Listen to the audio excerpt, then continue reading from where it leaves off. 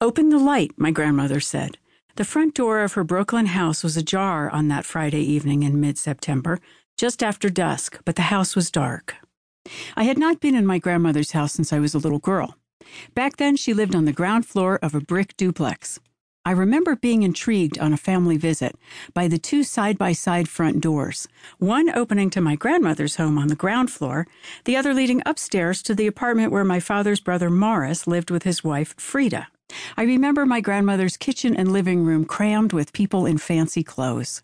Adele Sutton, my father's mother, had come to New York from Aleppo, Syria, not long before I was born, and spoke halting English. On a long-ago day, after everyone had been fed, she put a hand on my little arm and led me to her bedroom, opened an inlaid wooden jewelry box, took out a tiny stick pin with a gold heart at the end, and pinned it to my blouse. When I entered college in the fall of 1980, she lived just across the street from the house I had visited as a little girl, in another brick house with Morris, Frida, and their children. I had just moved to New York from Maryland to enroll at the New School in Lower Manhattan. When the battery was stolen from my car parked near my Manhattan apartment, I arranged with my grandmother to keep my car at her house for a few months until I could drive it back to my parents' home in Maryland. Finding my way through the residential streets of Flatbush to her house in the heart of Brooklyn's massive Syrian Jewish community, I could hear her voice in my head reciting directions over the phone in a thick Arabic accent. The neighborhood's narrow, tree-lined streets seemed quiet and chilly that evening compared with Manhattan's everyday chaos. Going there to leave off my car, I found the house and pulled in the driveway as Frida came out in a thick blue bathrobe and pointed me to the garage. I remember her first brusque words to the niece she had never met. "Lock it." I did as she said and walked around to the front of the house as Frida bolted the garage shut. "Hello?" I said as I pushed open the door, smiling nervously. "Where are you? It's dark in here." My tiny grandmother, even shorter than I am, rose from a couch by the window. "Open the light," she said, pointing to a switch.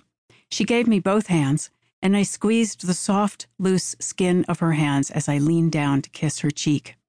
"Sit," she said, gesturing to one of the lush sofas that lined the opposite walls, leaving a large bare space in the middle of the room.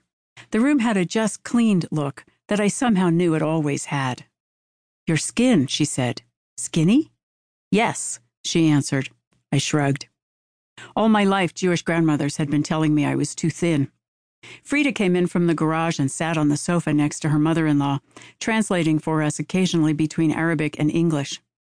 "How long are you here?" Frida asked, in a New York syntax I had not yet deciphered. "Oh, I don't know how long I'll be here," I said. From her puzzled look, I realized she wanted to know when I'd arrived. "But I got here about a month ago," I added. She asked if I would spend the night, but I had to decline. "I had class early the next morning, a Saturday," my grandmother grumbled in Arabic. "You'll eat?" Grandma Sutton asked.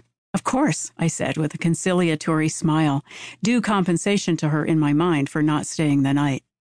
I followed my grandmother and Aunt Frida through the dining room to the bright yellow kitchen where an overhead light had been left on, and took a seat at the little table. Morris and the boys were at the synagogue, Frida explained, and would eat when they came home. My grandmother brought plate after plate from the refrigerator, trip after trip, long after I assumed she had finished, until I had salad, rice, bean soup, pickles, olives, bread, bean salad, and a few Syrian pastries in front of me. "Eat," she commanded. Frida sat opposite me, pushing her frizzy black hair off her forehead. I felt her wide eyes assessing me as I ate alone. I was part of her family after all, the youngest daughter of her husband's oldest brother, first cousin to her children. Yet I'd grown up far from this large Syrian Jewish community. Shortly after they married, my parents had moved to Maryland, where my brother and sister and I were raised near my maternal grandparents.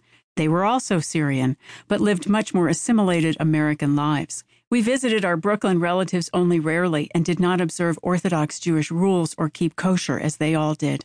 I remember my anxiety as a child, staying overnight at the home of one of my New York cousins, wondering how long I should wait after the meat-based dinner before asking for a glass of milk. I didn't want them to know I didn't know.